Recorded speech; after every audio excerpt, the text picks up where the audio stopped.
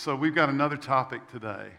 Today we're going to talk about, it might be the most significant topic in our series of conversations on untangling. Today we're going to talk about untangling our thoughts.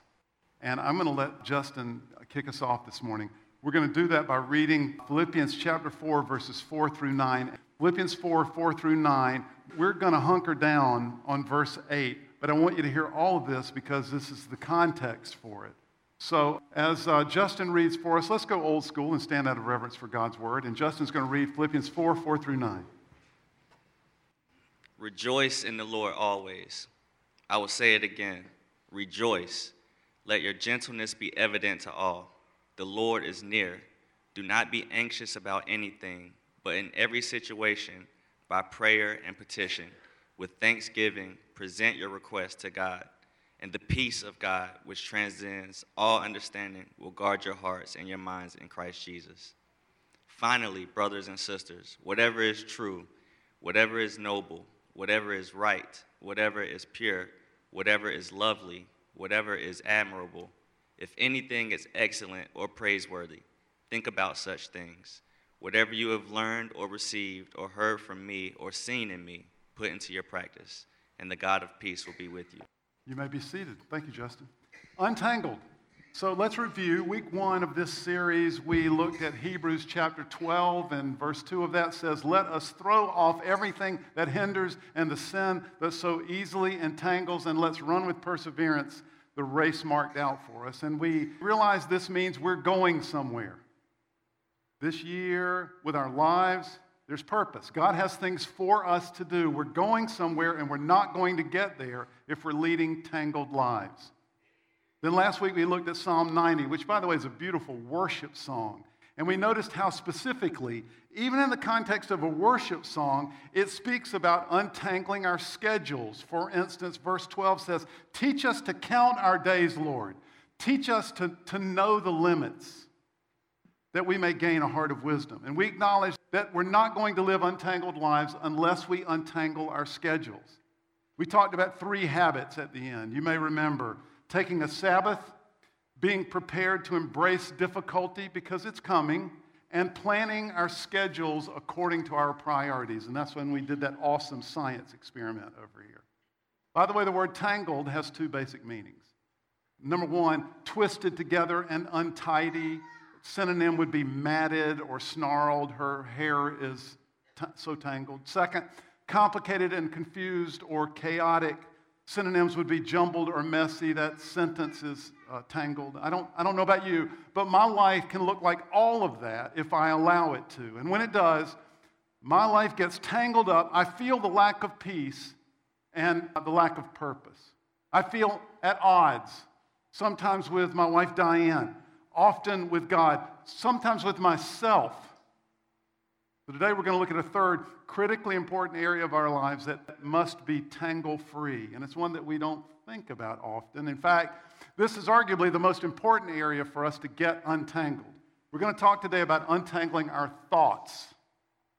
Now, the passage that Justin read for us comes from Philippians 4, as we said, and this is one of those passages that occurs regularly in the writings of the Apostle Paul. If you're familiar with the letters of the New Testament, Paul will drop some theology on us, and then he'll often tease that out and what it looks like in our behavior. Sometimes he'll get practical around that, and then more theology, or sometimes he'll deposit all of the theology and he'll get practical in the very end. But almost always, toward the conclusion of his letter, he will drop in, this is what's most important, and this is his, if you miss everything else, don't miss this part of his letter.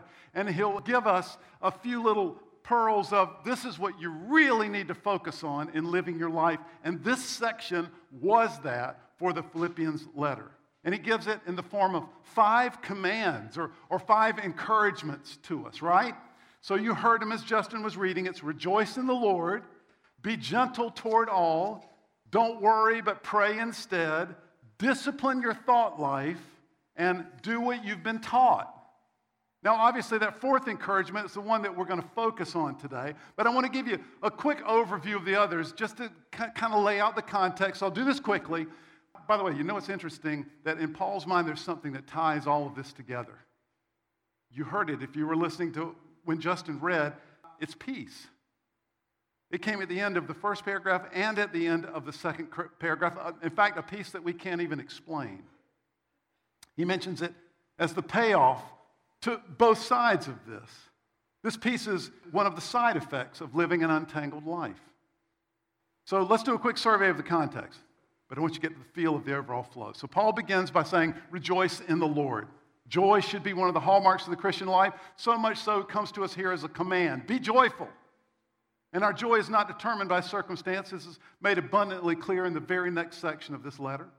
The most important part of how that joy becomes a reality for us, we talked about last week, by making God our dwelling place. Literally, by baking into our schedule a regular connection with God. Remember Psalm 90? It started like this: Lord, you have been our dwelling place throughout all generations. That's why Paul says here, our rejoicing is in the Lord. The second encouragement, be gentle toward all, or exhibit gentle forbearance toward all others. Now, joy is the characteristic of our internal life. Gentleness should be the mark of our interactions with others. And this gentleness toward all, by the way, that includes those who make your life difficult. As a side note, this gentleness is, more than anything else, this was the characteristic that won the ancient world to Christ. It wasn't public policy or charismatic leadership or great preaching that brought the ancient world to its knees. It was great compassion and great kindness and gentle fortitude in the face of impossible circumstances. That's how they won the world. The third encouragement is don't worry, but pray instead. In fact, Paul makes it clear that prayer is part of the cure to anxiety. Now, he's not talking about mindfulness or meditation here. Those are good activities that can help with anxiety, but the cure has to include what he calls prayer, supplication, requests made to God with thanksgiving. And then the fifth encouragement is directed to the general area of Christian living. He invites the Philippians and us to imitate him, to do what they've been taught. This really amounts to an early version of just do it. You've seen it, now do it. And this kind of living overall will result in the God of peace being with us. All right, that's the context. Now, into the middle of that epic context of, these encouragements, don't miss this, he offers the encouragement to discipline our thought life. Evidently, one of the keys to living out our faith is disciplining our thought life, or to use our language, one of the keys to untangling our lives, perhaps the most important key, is to discipline our thought life. We cannot live an untangled life unless we untangle our thought life. Look, occasionally, those of us who don't know anything about computers will get into a mess with our computer. And the computer weirdly will screw up our document or our pictures or our presentation out of the blue, and we will come to one of you who know about computers, and we will ask you to help us out of the mess, even though we know that behind our backs you are whining and laughing at us, and you're saying things like operator error, and computer never does anything that you don't tell it to do, right? Well, you and I are the world's most sophisticated computer. And whatever we put in our minds, that's what our lives will produce. All of our actions have one thing in common. They begin as thoughts. That's why Paul tells us that it's critically important for us to discipline our thought life. If we want to live out our faith effectively, if we want to experience God's peace in our life, if we want to lead our language, not Paul's, an untangled life, then we have to untangle our thoughts. We have to discipline our thought life. Let me give you an illustration. Lance Weitzel is the head of our media team. And if you come up here before anybody gets in here on a Sunday morning, or even through the week, or after we're finished here on a Sunday morning, what you'll find is all over our stage, there are wires that are very precisely, did I say very? Very precisely laid out and taped down with thick black electrical tape. So there's a wire going all the way over to that speaker over there, and a power wire coming back, and wire going to this microphone and that microphone. There are wires leading back this direction, covering the whole stage. And then there are extra wires that we bring out on Sunday morning to plug these into boxes in the floor. And you'll notice there are some wires laying on top of the carpet as well, going to the guitar and also to the earpieces that the band uses. And after Sunday morning, Lance or one of the sound team will come up and take all of these wires that are out and wrap them up really carefully. And then there are little clips that they use to organize them and make them very neat. And then they take them in the back.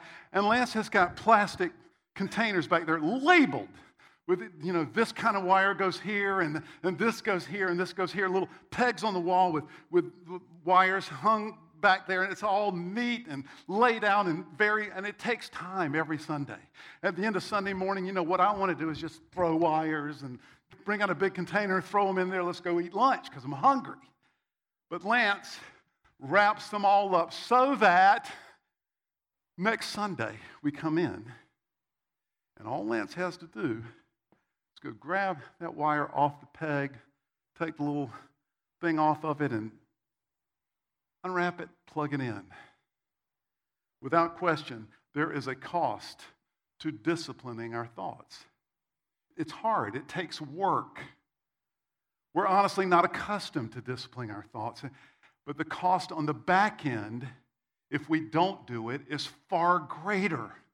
I have played with worship teams and bands, and I have been a part of them before that did not organize their chords like this, and it's a nightmare trying to untangle those wires and set them up. In fact, the harder you pull, the worse it gets. The knot gets tighter and tighter. Think about anger for a minute. When we dwell on anger, we're leading a tangled, undisciplined thought world here. When we dwell on anger, when we rehearse the speech that we're going to give, when we prosecute the case against the person we're angry at over and over and over, it takes a tremendous amount of energy and it sucks a tremendous amount of time. It steals away from other relationships and it soils our relationship with God. Anxiety is just the same. When we dwell on what makes us anxious, it takes over our minds, it drains our activity level, it hurts our health. I know it takes a huge amount of energy to try to rein in these thoughts, but do the cost-benefit analysis. It takes more energy in the long run to give those thoughts free rein in our lives, in our minds. Jesus told us, some of you may know this, Jesus told us that all of God's design of us and his expectation for us could be summarized in loving God and loving others. He was asked, hey, what's the greatest command? He said something shocking. He said, well, the first part wasn't shocking. He said, love Lord your God with all your heart. Second command is like it, love your neighbor as yourself. Then he added this, all of the law and prophets can be summarized in those two things. So all of God's expectations for us and his design of us is summarized in love God and love others. And yet our capacity to love God is robbed by anger and anxiety. Our hearts become smaller and our capacity to love others is diminished by anger and anxiety. By the way, lust, greed, envy, no different. Looking at things that we shouldn't be looking at. Facebook stalking and getting jealous. Longing for whatever we don't have and allowing ourselves to believe that that's really going to make us happy. Let's be honest. There's a bit of fun on the front end, but the cost on the back end is dear. That's why disciplining our thoughts is absolutely critical toward enabling us to live untangled lives. Now, in this brief one-verse encouragement, Paul gave us what amounts to a discipline checklist, right? He identified qualities which should characterize our thoughts. First, he says our thoughts should be true. So some of our daydreams are not true. We rehearse situations that are not possible and never going to happen. So we should resist that kind of activity. This truthfulness should also preclude what some therapists call awfulizing. In the absence of information, we can tend to imagine the absolute most awful. Resist that tendency. Think about what's true. Next on the checklist, noble. It translates a rare word which has the broad meaning of worthy of respect or honor. The meaning of this is close to that old saying, if you don't have something good to say, don't say anything at all. Well, if you don't have anything good to think about a situation or about yourself or about your acquaintance, then don't think anything at all. Make it noble. Third, right. Right translates the Greek word dikaiosune, and I mention that because that's a very important New Testament word. It's normally translated just or righteous. Think about how often that occurs. It implies giving to God and people a justness that is worthy of them. Think about doing right by the people that you know. Think those thoughts. Pure translates a word meaning pure or holy, especially in relation to God. There are many things that we look at on our computers or that we imagine about people who are difficult for us that are violations of purity. Next is lovely. The word is found only here in the New Testament, and it has the fundamental meaning of a thing which calls forth love, a thing which is attractive. It covers a host of qualities, but basically means that we should think about things that are attractive and lovable, and we become attractive and lovable as we think about these things.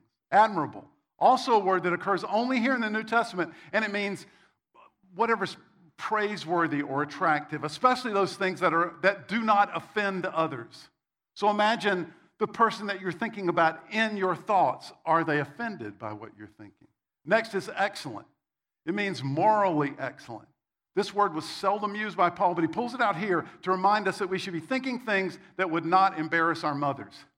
If the whole church this morning could see your thoughts on the screen, well, you would want them to be excellent. Finally, praiseworthy means worthy of praising God. In essence, our thoughts should be worthy of our relationship with God. Those last two words are kind of companion words. You know, excellent, I want my thoughts to be worthy of you and worthy of you if you even observe them. And I want my thoughts to be praiseworthy, meaning worthy of God. And He is observing them, so worthy of Him looking in. Now, at various times in my life, I have actually used Paul's list as a literal checklist in monitoring my own thoughts because all of my actions begin as thoughts. It's critical for me to have a disciplined thought life because I cannot live an untangled life without untangling my thoughts. It's critical for me to have a disciplined thought life. By the way, Paul takes this notion to the extreme in 2 Corinthians chapter 10, verse 5, where he urges us, quote, listen to this, take every thought captive, end quote. As I said, I've tried to do this at points in my life, and I can tell you it's a lot of work, but it's hugely beneficial. This kind of activity will dramatically deepen your relationship with God, and you will see His character more and more shining through your life in ways that you'll be amazed, and it will save you in the long run. All right. If you will indulge me, I want to end today by stepping away from the passage for a minute, and I want to offer us 4 helps toward doing what Paul has encouraged. 4 practical helps toward untangling our thoughts. 4 things, and I'm going to get you to repeat these after me to make sure we're all in. Number 1, when it comes to your thoughts, trust but verify. Trust but verify. Say that with me on 3. 1, 2, 3. Trust but verify. We cannot fully trust our own thoughts. Not fully. Now, we know this. In fact, when we use the phrase, I think, what we mean is we're not certain. But at the most critical points, like when we're in the middle of a significant conflict, for instance, we're sure of our own thinking. And we need to be able to step back from that. I saw this, some of you may have seen this as well, just a few weeks ago, I think this was released, this fascinating survey. It was done by a think tank called More in Common. And they surveyed thousands of people who were self-professed Democrats or Republicans. And they asked them to imagine the beliefs of members of the other political party. And with utter certainty, it was shocking how wrong they were. Let me give you a couple of examples. There are many. The survey asked Democrats how many Republicans believe that racism is still a problem in America today.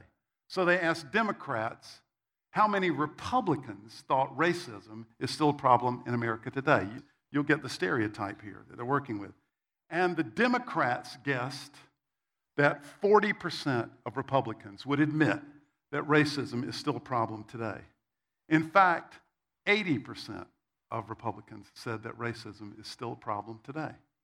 Republicans were asked how many Democrats believe that police are bad?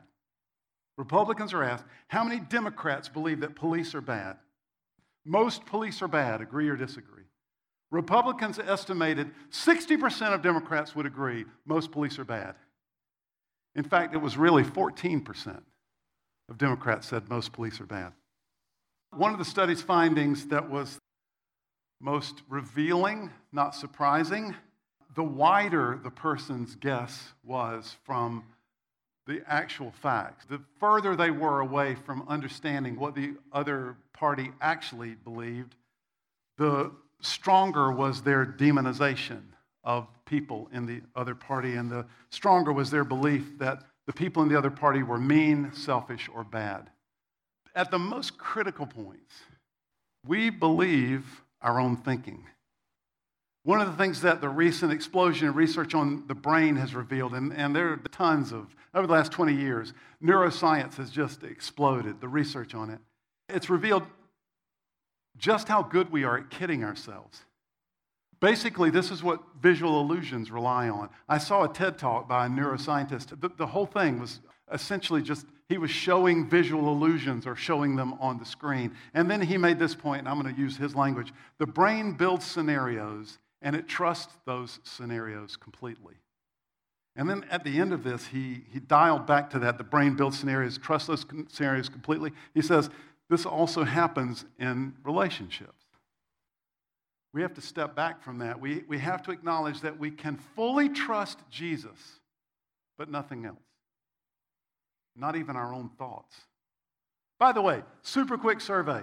The Bible says that our thinking can be, these are cross disciplines, cross different writers. Deuteronomy 28:20, confused. Job 17:3 and 4, closed. Leviticus 5:4, rash, etc. I won't read the whole list. The Bible acknowledges this everywhere. We have to trust but verify our own thinking. Our trust in our own thinking has to be limited. Number 2, never stop learning. Say that with me on 3. 1, 2, 3. Yes, you say it like you mean it. In Ephesians 4, Paul tells us that when we're outside of a relationship with Christ, so he's talking about folks who are outside of a connection with God, a relationship with Christ, he says our understanding is, and this is his word, darkened. And our thinking is, his word, futile. It becomes eventually and inevitably futile. Being in this space will lead to futile, purposeless, aimless thinking. Then he says, quote, that is not the way of life that you learned when you were taught about Christ. And we don't ever get to the end of that learning process. We continue learning more and more about Christ. Listen, a baby breastfeeding is cute and sweet and beautiful, but a 27-year-old breastfeeding is illegal. And it should be. We've got to continue learning and growing up. We can't stay where we were. That means this year, read your Bible. Take a class here at Gateway or somewhere. Read a biography of someone you admire. Fill your mind with admirable, noble things. Stretch your thinking. Let's make this a year of learning. Try this sometime. Do a word search. You can Google will probably do this, but if you get BibleGateway.com, if you do a Google search of the words advice and counsel in the book of Proverbs, I challenge you. Do that Google search and read it. Spoiler alert, here's what you'll find out. The person who listens to others and learns grows in wisdom and lives more effectively. The person who refuses to do so, my language, not Proverbs, is an idiot. So never stop learning.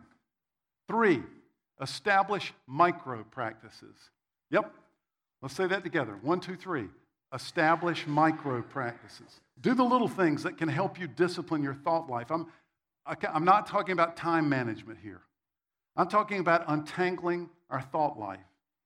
Find micro practices that help your thinking remain untangled.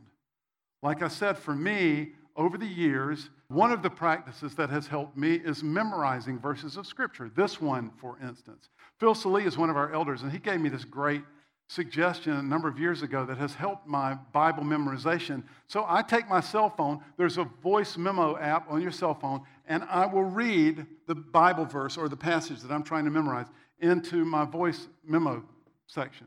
And then if I take a walk or when I'm driving to and from the office during the week, I'll just pop that on and rehearse it 2 or 3 times, and it gives me true and right and noble and praiseworthy things to think about. This week, I want you to be looking. We have a man in our church named Ray Schmidt, and Ray has thought a lot about micro practices that help him stay focused. So I asked Ray if he would just write a little blog for us. So we'll post that this week. We'll also connect you. He has a blog site that he's posted this on. We'll connect you to that this week. So be looking for, and just grab 2 or 3 examples of micro practices that will help your thoughts stay untangled. 4th, don't feed the bears. Let's say this on 3. 1, 2, 3. Don't feed the bears.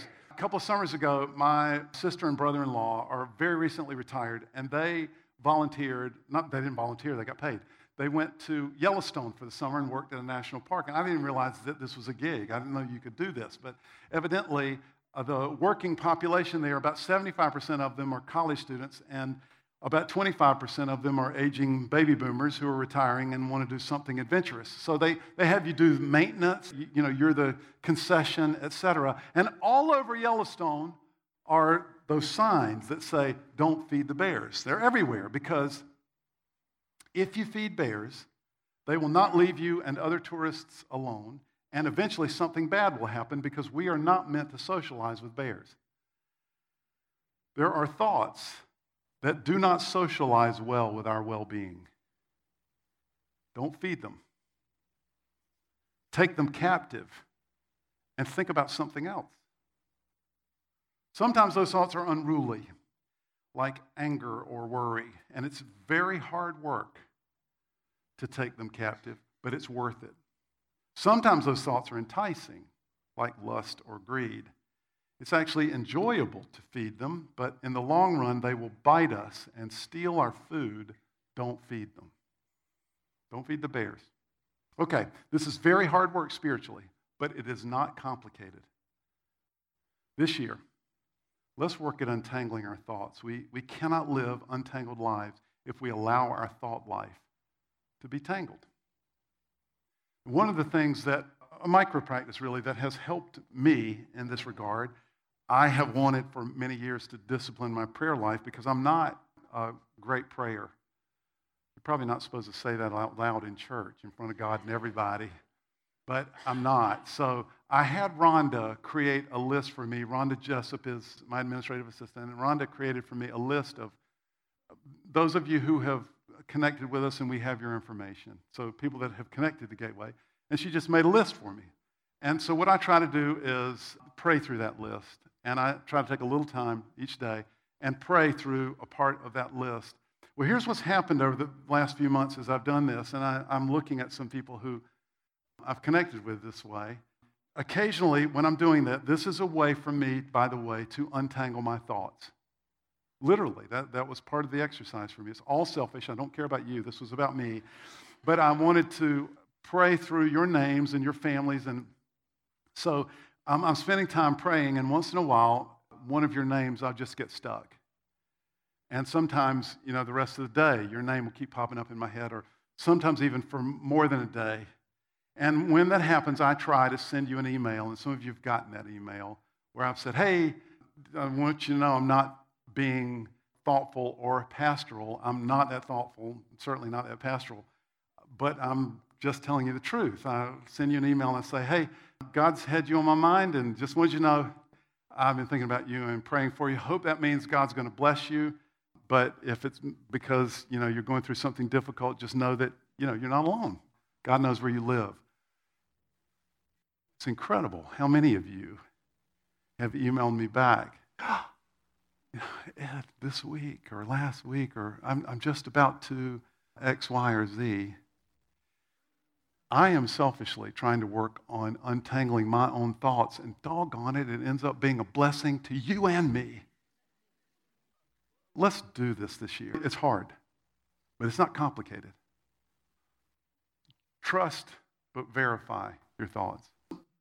Let's be about learning this year. Set some goals. Make it specific.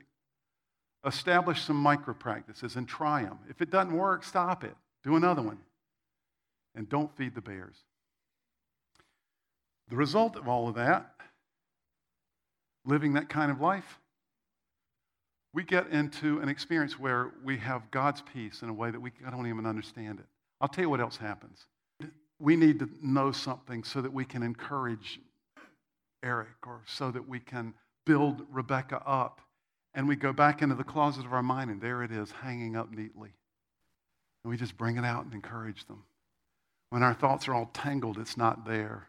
And it ends up blessing you and me. And as I said, we get that peace. We are thankful that you chose to be here with us today, and we hope you're blessed. And we pray that you would continue to work on untangling that thought life with some of the suggestions that Ed suggested. And don't forget to check out the blog that's coming and will be posted later this week. Father, we come before you thankful for this time to commune together as a church family, to break bread together in the same way that you did with the disciples, and to continue to remember all that you have done for us and to make an impact in the community around us. We pray that we would go in peace, in only the peace that you gave us that surpasses understanding. In Jesus' precious and holy name we pray. Amen.